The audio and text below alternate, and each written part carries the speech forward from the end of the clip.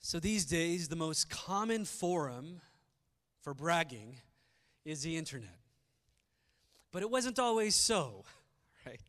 I remember the days when someone who openly bragged couldn't hide behind a screen, but had to confront the annoyed expressions of people. Like these days you can get away with it. I had a cousin. I had permission to share this story, by the way. I asked him, hey, can I mention the story about how you used to brag? And it was kind of awkward. And he was like, yeah, it's fine.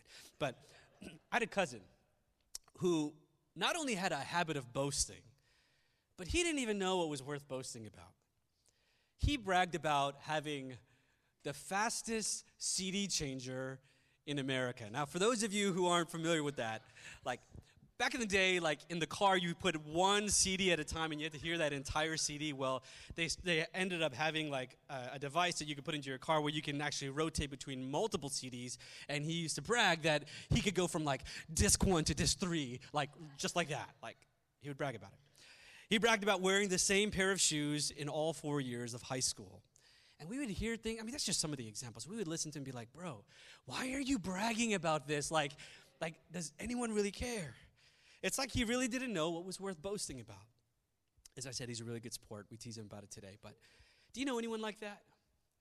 Who not only boasts, but boasts about strange things?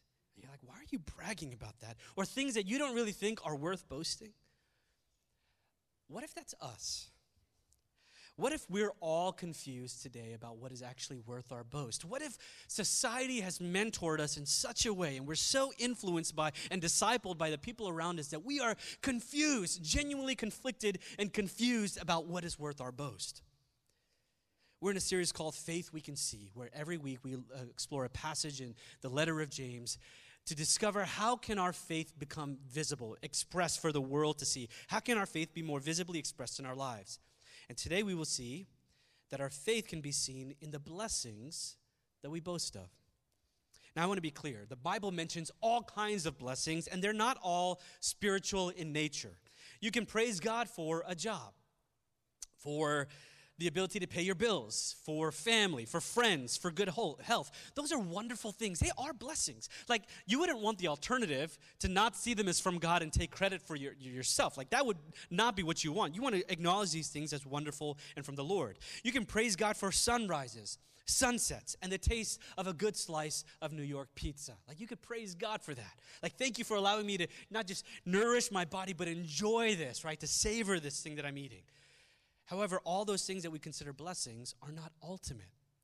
And they're gifts that are intended to point us back to the giver so that we would give thanks to him and depend upon him even more. And it's okay to even talk to other people about those blessings, right?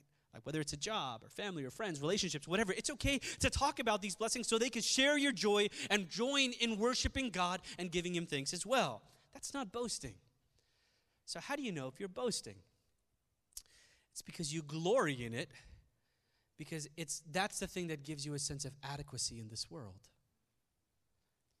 You glory in it as a source of acceptance and approval.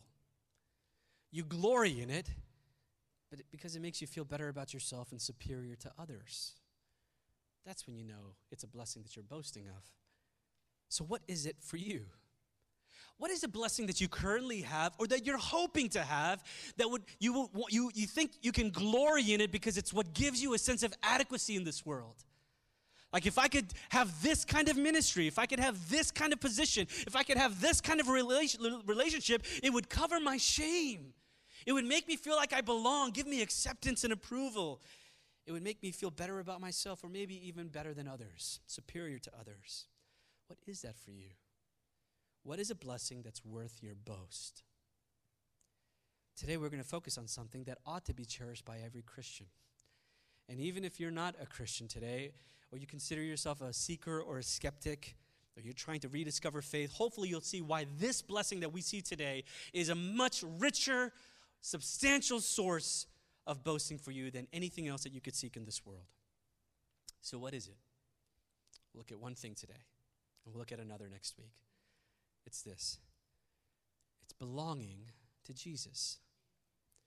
So as we mentioned last week, James, the half-brother of Jesus, wrote this letter approximately 15 years after Jesus' death and resurrection. So we're about 2,000 plus years removed from that, right? That incredible event. about 2,000 years removed from it, and there's still wisdom here that applies to us, because in this passage, James reminds people who come from different ends of the socioeconomic spectrum. He addresses rich and poor, or wherever you find yourself there, whether you have great or humble circumstances, that there is really one thing that is worth your boast. And it's not really what anyone would expect. Let's go ahead and read from verse 9. It's on the back of your bulletin. Believers in humble circumstances ought to take pride. The word there is boast. Ought to take pride in their high position. But the rich should take pride, that is boast, in their humiliation, since they will pass away like a wild flower. For the sun rises with scorching heat and withers the plant. Its blossom falls and its beauty is destroyed. In the same way, the rich will fade away even while they go about their business. So he's addressing, as you can see, believers in different kinds of circumstances. Those in humble circumstances, most likely those who are poor, but it encompasses more than that. And then also those who are rich on the completely other end of the spectrum. And just pause for a moment to think about how different their experiences are every single week when you have this community or communities that are dispersed where you have rich and poor together. There's a difference in their experience of comfort. One experienced comfort a certain way throughout the week, and another a kind of discomfort, or a difference in their experience of security, of dignity, of power, of influence, and approval. And imagine you're in the room with someone who has a completely different experience than you. Like maybe right now. Maybe you're someone who is in a higher position, or maybe you're in maybe enjoyable circumstances, and there are other people who are in challenging circumstances. Or maybe it's the other way around. You're here with very challenging circumstances, and you wonder, does anyone know what it's like to have my life, to be in the situation I'm in? And here, James is addressing all of them in one room, and you hear these words read aloud. For those of you who are in a humble circumstance, rejoice or boast in your high position, and those of you who are rich in your humiliation. First, for those who aren't considered blessed by anyone's standard. Like let's say today you look at your life and you're like, man, no one would look at my life and think I'm blessed. James would say, boast about your high position. Well, what is that position? It's that you've been lifted up. You've been seated with Jesus. You belong to Jesus. You were associated with him and all the benefits of that. This means today, regardless of your socioeconomic status, regardless of the way that people in this community or society perceives you, regardless of your education or what you possess, regardless of the circumstances that remind you of your lowliness, Jesus Christ has lifted you up to belong to him. Boast in that. Now notice, it isn't just the lowly who ought to boast. The rich should too. But they are there to boast about their belonging to Jesus, but it's framed as humiliation. Like what on earth? Like who feels humiliated and be like, yes, I feel ashamed. Like what is he talking about? How is it a humiliation? I think there are two reasons. The first is he tells us directly why. He says, boast in your humiliation. And then right after that, he says, since or because they will pass away like a wild flower. It tells us what he means. And one way to think of it is this. It's humbling to know that everything you've worked so hard for, that you've ever attained, that you were striving for, and you finally got to the things that you enjoy, that none of it will ever last. And James could mean that this ought to humble you, and this realization that it won't last is a gift, that you could see the impermanence of it, that it ought to humble you, that this thing that I've worked so hard for, like it's going to ultimately fade away, it's going to wither away like a flower, and that could be deflating. And James might be saying, boast in that, the fact that you understand that humbling. But I also think he intends something else here too, because the world does not esteem Jesus. Like if he's telling the rich to boast of also belonging to Jesus, which is what it implies, the world doesn't esteem him. I think we forget how scandalous a crucified Messiah was. Like today, because we live in America, and there's still, even though it's post-Christian, there's still enough of a Christian subculture in America that people might respect Jesus as a good teacher. Not so in those days. Crucifixion was horrific and humiliating. Jesus died naked on a cross. It was a death reserved for slaves and criminals. It was a public, 15 years, right? It's just been 15 years since Jesus died and rose again, right? It was a public display for everyone to see what happens when you cross Rome. What happens to those who are criminals and slaves or the lowest in society? It's almost as if you could think of somebody today that's incarcerated or someone who has died through the death penalty, and imagine claiming that that person is the hope of all the world, God's chosen one. And you're going around telling everybody this. Like, how crazy would you sound? For most of them, the fact that Jesus died the way that he did was evidence that he was indeed forsaken by God and a fraud. It's like certain people that you might even think about in your maybe less noble moments, or maybe you're not proud of these moments when you look at somebody and you might be even tempted to think, wow, they've gone through so many things that's gone wrong for them in their life. What have they done? Right? Like, why do they seem so forsaken by God? Right? That's the way people, and I'm not saying that's right, right? But that's the way people would have thought about Jesus, that this was ultimately the display that this guy has been forsaken by God. He is cursed by God. That's the way they would have thought about it. But for those who knew that Jesus rose from the dead, knew it was evidence that he indeed is the Savior and hope of the world. The world in James's day did not esteem Jesus. Jesus isn't esteemed in ours either. You know what the world esteems? In every generation, transcends time, wealth.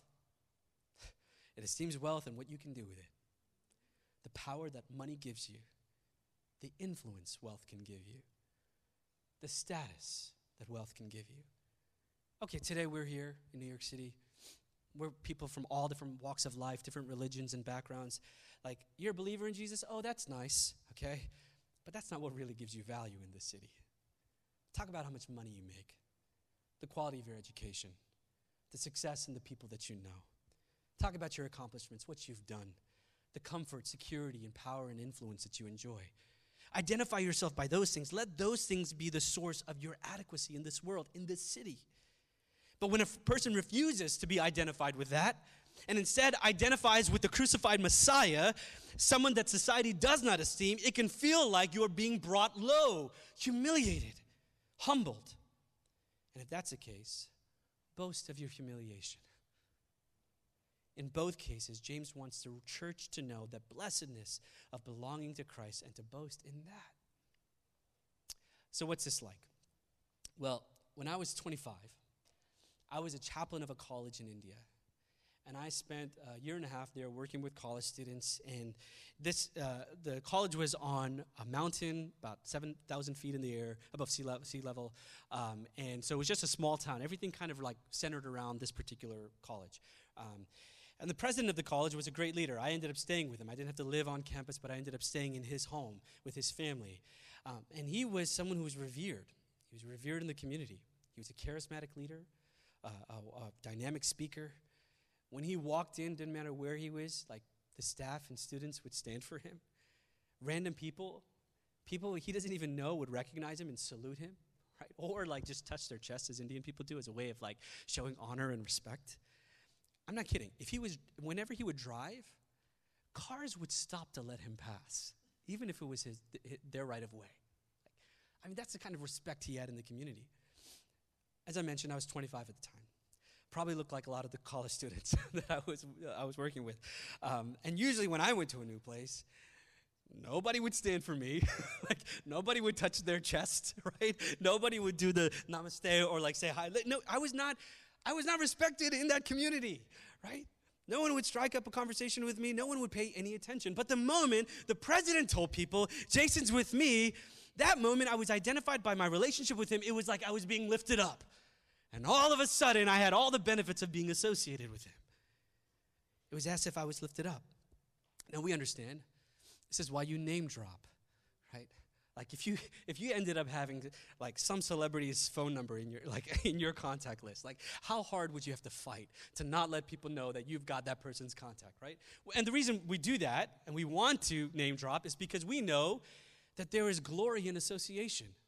Like, if I tell you that I know this person and that we're friends and they're not ashamed to call me a friend, then somehow I can like either borrow their clout or I could share in their glory, and somehow that glory becomes my own. And James is saying that feeling, like if you were at the lowest place and the most powerful person of your industry walks in and said, he's with me or she's with me, that feeling of being lifted up, if you are lowly and in humble circumstances, you should boast in that because that's what Jesus has done for you. You belong to him. He wants you to boast in that blessedness. That though you are poor in various ways, though you are marginalized, though you feel you have nothing to offer, and you're not considered blessed by anyone's standard in any society or culture, your wealth is not in what you have or what you can do or what you bring, but by your relationship to the most powerful person in the universe that looks at you and says, he or she is with me. That's your boast. The person who knows your name and the number of hairs on your head today, and sees your thoughts from afar, and knows every word before it's even on your tongue, who bore your sins, your guilt, and your shame, and if that was not enough, stands here today to say, give me your burdens too. I will take that upon myself as well. I want that as well. Who has shown that he's willing to love you to death and back. Your boast is that despite all the wrongs you and I have done, and our lowly circumstances, Jesus the King has declared that we are with him. Now that's for the lowly of heart. We both boast in our exaltation, but what about the rich? You are to boast of your humiliation or in being brought low. So how so? Let's just use the same illustration for a moment, okay? I want you to imagine now that the president of that college flew back to Manhattan with me, and we're standing in the middle of Times Square. Nobody knows who he is, and nobody cares. Nobody's going to stop traffic for him. I think about the last time Jyoti and I were, I think we went to, it was last year, and we went to Yosemite, and like we were there for some time, and we came back, and as soon as we got back to LaGuardia, like we were standing there waiting for her parents to pick us up, and like someone was like cursing, like, get off the road, and we're like, yep, we're back in New York City, doesn't matter who you are, you're not above that criticism, you're not above a couple of F-bombs, right? Like everybody gets it. No discrimination there. Imagine we're back in the middle of Times Square. No one's going to salute him. Nobody's going to touch their chest when they see him. He's not esteemed here. And so when I am asked to identify myself in a society that doesn't esteem him, will I still primarily identify myself by my association to him? Will he still be my boast? Right? Will it still be that I'm with him? I want you to feel that tension for a moment because you are here today and you might have a lot going for you. Wealth and possessions, the clothes you wear, your accomplishments, your experience in life. And when you have all of those things going for you, and nevertheless you choose to boast in what society does not esteem, you experience a kind of humbling, right? I have all these things going for me that would allow me to feel so high in the eyes of others, but I'm choosing to not let that be my boast, but to boast in Jesus, who society does not esteem. That's like feeling like you're being brought low, right? I'm not going to lead with that. I'm not going to lead with all the things that everyone else brags with. I'm going to make my boast in him, and I'm going to boast in that humbling, that humiliation. James says, even so, boast in him. You see, both the rich and the poor need to see the blessedness of being identified with Christ. What James says is important for both of them to know. For example, in verse 11, it's in the back of your bulletin. For the sun rises with scorching heat and withers the plant. Its blossom falls and its beauty is destroyed. In the same way, the rich will fade away even while they go about their business. You see, for those of you today in humble circumstances who think you'll finally be happy if you could have this glory that you want to boast in that'll give you a sense of adequacy in this world. For those of you in humble circumstances, as you look to something else to be your boast, James is reminding you, look, like it's going to fade away, right? So he's not just talking to the rich, he's talking to the poor as well. He's telling those in humble circumstances, like, don't put your hope in that. It's going to wither away like a plant. And for the rich who could boast of their current wealth, they too are reminded, it's all going to fade. Christ is our true wealth. And being found in him, belonging to him, that is true blessedness worth our boast. So we look at all the resources we have and we don't have today. We look at the comfort we have or we wish we could have. The power and influence we have or that we don't have, or the security we have or don't have. And we glory in the fact that we are not our own but belong to Jesus, both body and soul, forever. That becomes our boast. Earlier I said that everyone, even if you're not a Christian, should discover the riches of this, right? That this is such a firmer foundation than any other thing that we'd want to boast in. Now, why do I say that? Because whenever you seek something as your ultimate blessing or boast, it's going to do one of two things. It's going to leave you disillusioned or weary. It'll leave you disillusioned if you're successful and you actually get it. Or you'll just be weary from trying to get it. For example, disillusionment. If you attain it, you're going to grow disillusioned because how many people have said they've gotten to the top of the mountain and it's just okay? They become disillusioned with it. It didn't make them as happy as they thought. When multi-billionaire Mark Cuban was asked what advice he would give to someone who won the lottery, he said, if you weren't happy yesterday, you won't be happy tomorrow. Clearly, it only did so much for him. Jim Carrey, I've quoted this before, he said, I think everybody should get rich and famous and do everything they ever dreamed of so they can see that it's not the answer. What are they saying? I've been to the top of the mountain and it's just okay. That's disillusionment, right? Even if you're successful in attaining that blessing, it's only a matter of time when you realize it wasn't everything that I thought it would be. Or you grow weary, right? You're tired of always striving to get that thing that you could finally glory in, right? And you realize it's still not enough. And the reason is because we adapt. We always adapt to our blessings. We always adapt to it. That raise you got, at some point, is not going to be enough. Because groceries are just going to get more expensive. All right. I heard someone say last year, dear Black Friday, we all have a TV. Can you just put groceries on sale, right? That's like at some point that promotion that you're hoping to get so you can have a little bit more money, what's going to happen is either your expenses increase, right? Or you just end up having more things, but it's just not going to be enough. Or the promotion you hope to have one day is going to be the very position that makes you feel like you've plateaued. And there's nowhere else to go. Is this it for my life? Right? Is there have I reached the ceiling of my career? That promotion that you're striving for is going to be the thing that makes you feel like you've just settled and plateaued. Here's one that maybe more of us, if we're on social media, we've experienced before. The number of followers you hope to have on social media and the likes you hope to get will one day leave you feeling like you're forgotten because you're going to adapt to it. And you'll just grow weary of always chasing that next thing that's going to finally satisfy you, something that you can finally glory in. If disillusionment doesn't get you, family, weariness will.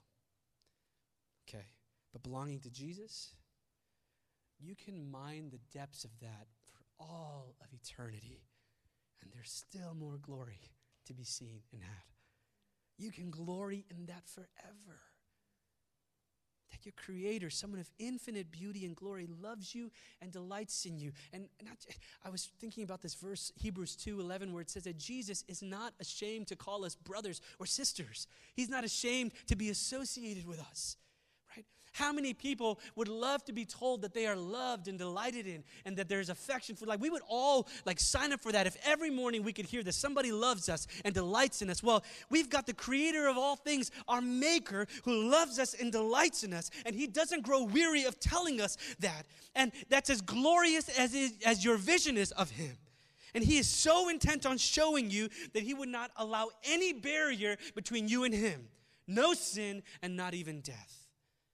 And all the other blessings of this world just continue to point you back to Him to let you know that's how wonderful He is. That's how good He is. That's how much He loves you. So that you could give thanks to Him and depend on Him. So that you would glory and boast in Him. You see, the world may consider it odd. It may be as crazy as boasting about a CD changer. They may think that you are confused and you don't know what really is worth your boast. James would say, boast in Him anyway. I want to conclude with one of my favorite verses.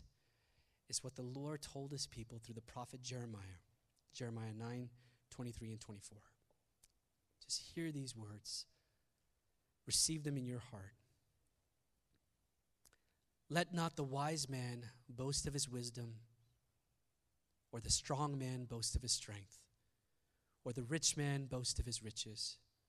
But let him who boasts boast about this, that he understands and knows me, who exercises kindness, justice, and righteousness on earth, for in these I delight, declares the Lord.